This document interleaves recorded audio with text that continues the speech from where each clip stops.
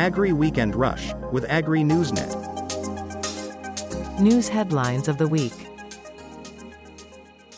Statistics South Africa's latest update on the countries is that headline inflation accelerated to 7% year-on-year in February 2023, underpinned food and non-alcoholic beverages, housing and utilities, transport, and miscellaneous goods and services.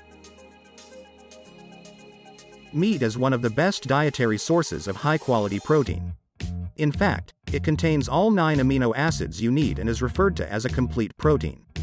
High-quality protein is very important for maintaining muscle mass, especially in older adults. Sea Harvest's costs in its saw fishing business, which provides hake and fish pieces, rose 26% in the 2022 financial year. We can never pass on the 26% increase once off to a consumer. We managed to claw back 13% last year, the company said. But it will probably add another 13% this year to its fish prices. South African cane growers notes with grave concern the announcement that Gledhow Sugar Mill has been placed under business rescue. This announcement is a further signal of the sugar industry's growing distress and the need for urgent intervention to prevent the crisis from deepening.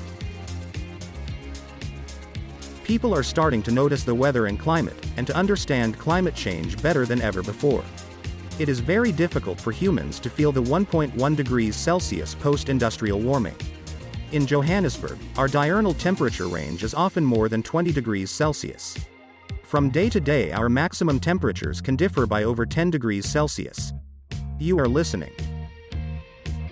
AGRI News Weekend Rush, produced in our international studios in Pretoria. 26% of the world's population still does not have access to safe drinking water, while 46% lack access to basic sanitation, according to the United Nations World Water Development Report 2023. Africa is undoubtedly one of the richest regions in terms of natural resources. According to the United Nations, the continent is home to about 30% of the world's mineral reserves, 12% of its oil and 8% of its natural gas. United States is the world's biggest user of drones in agriculture and livestock management. Drones are employed in a variety of applications in the United States, including seeding, chemical spraying, crop monitoring, and irrigation control.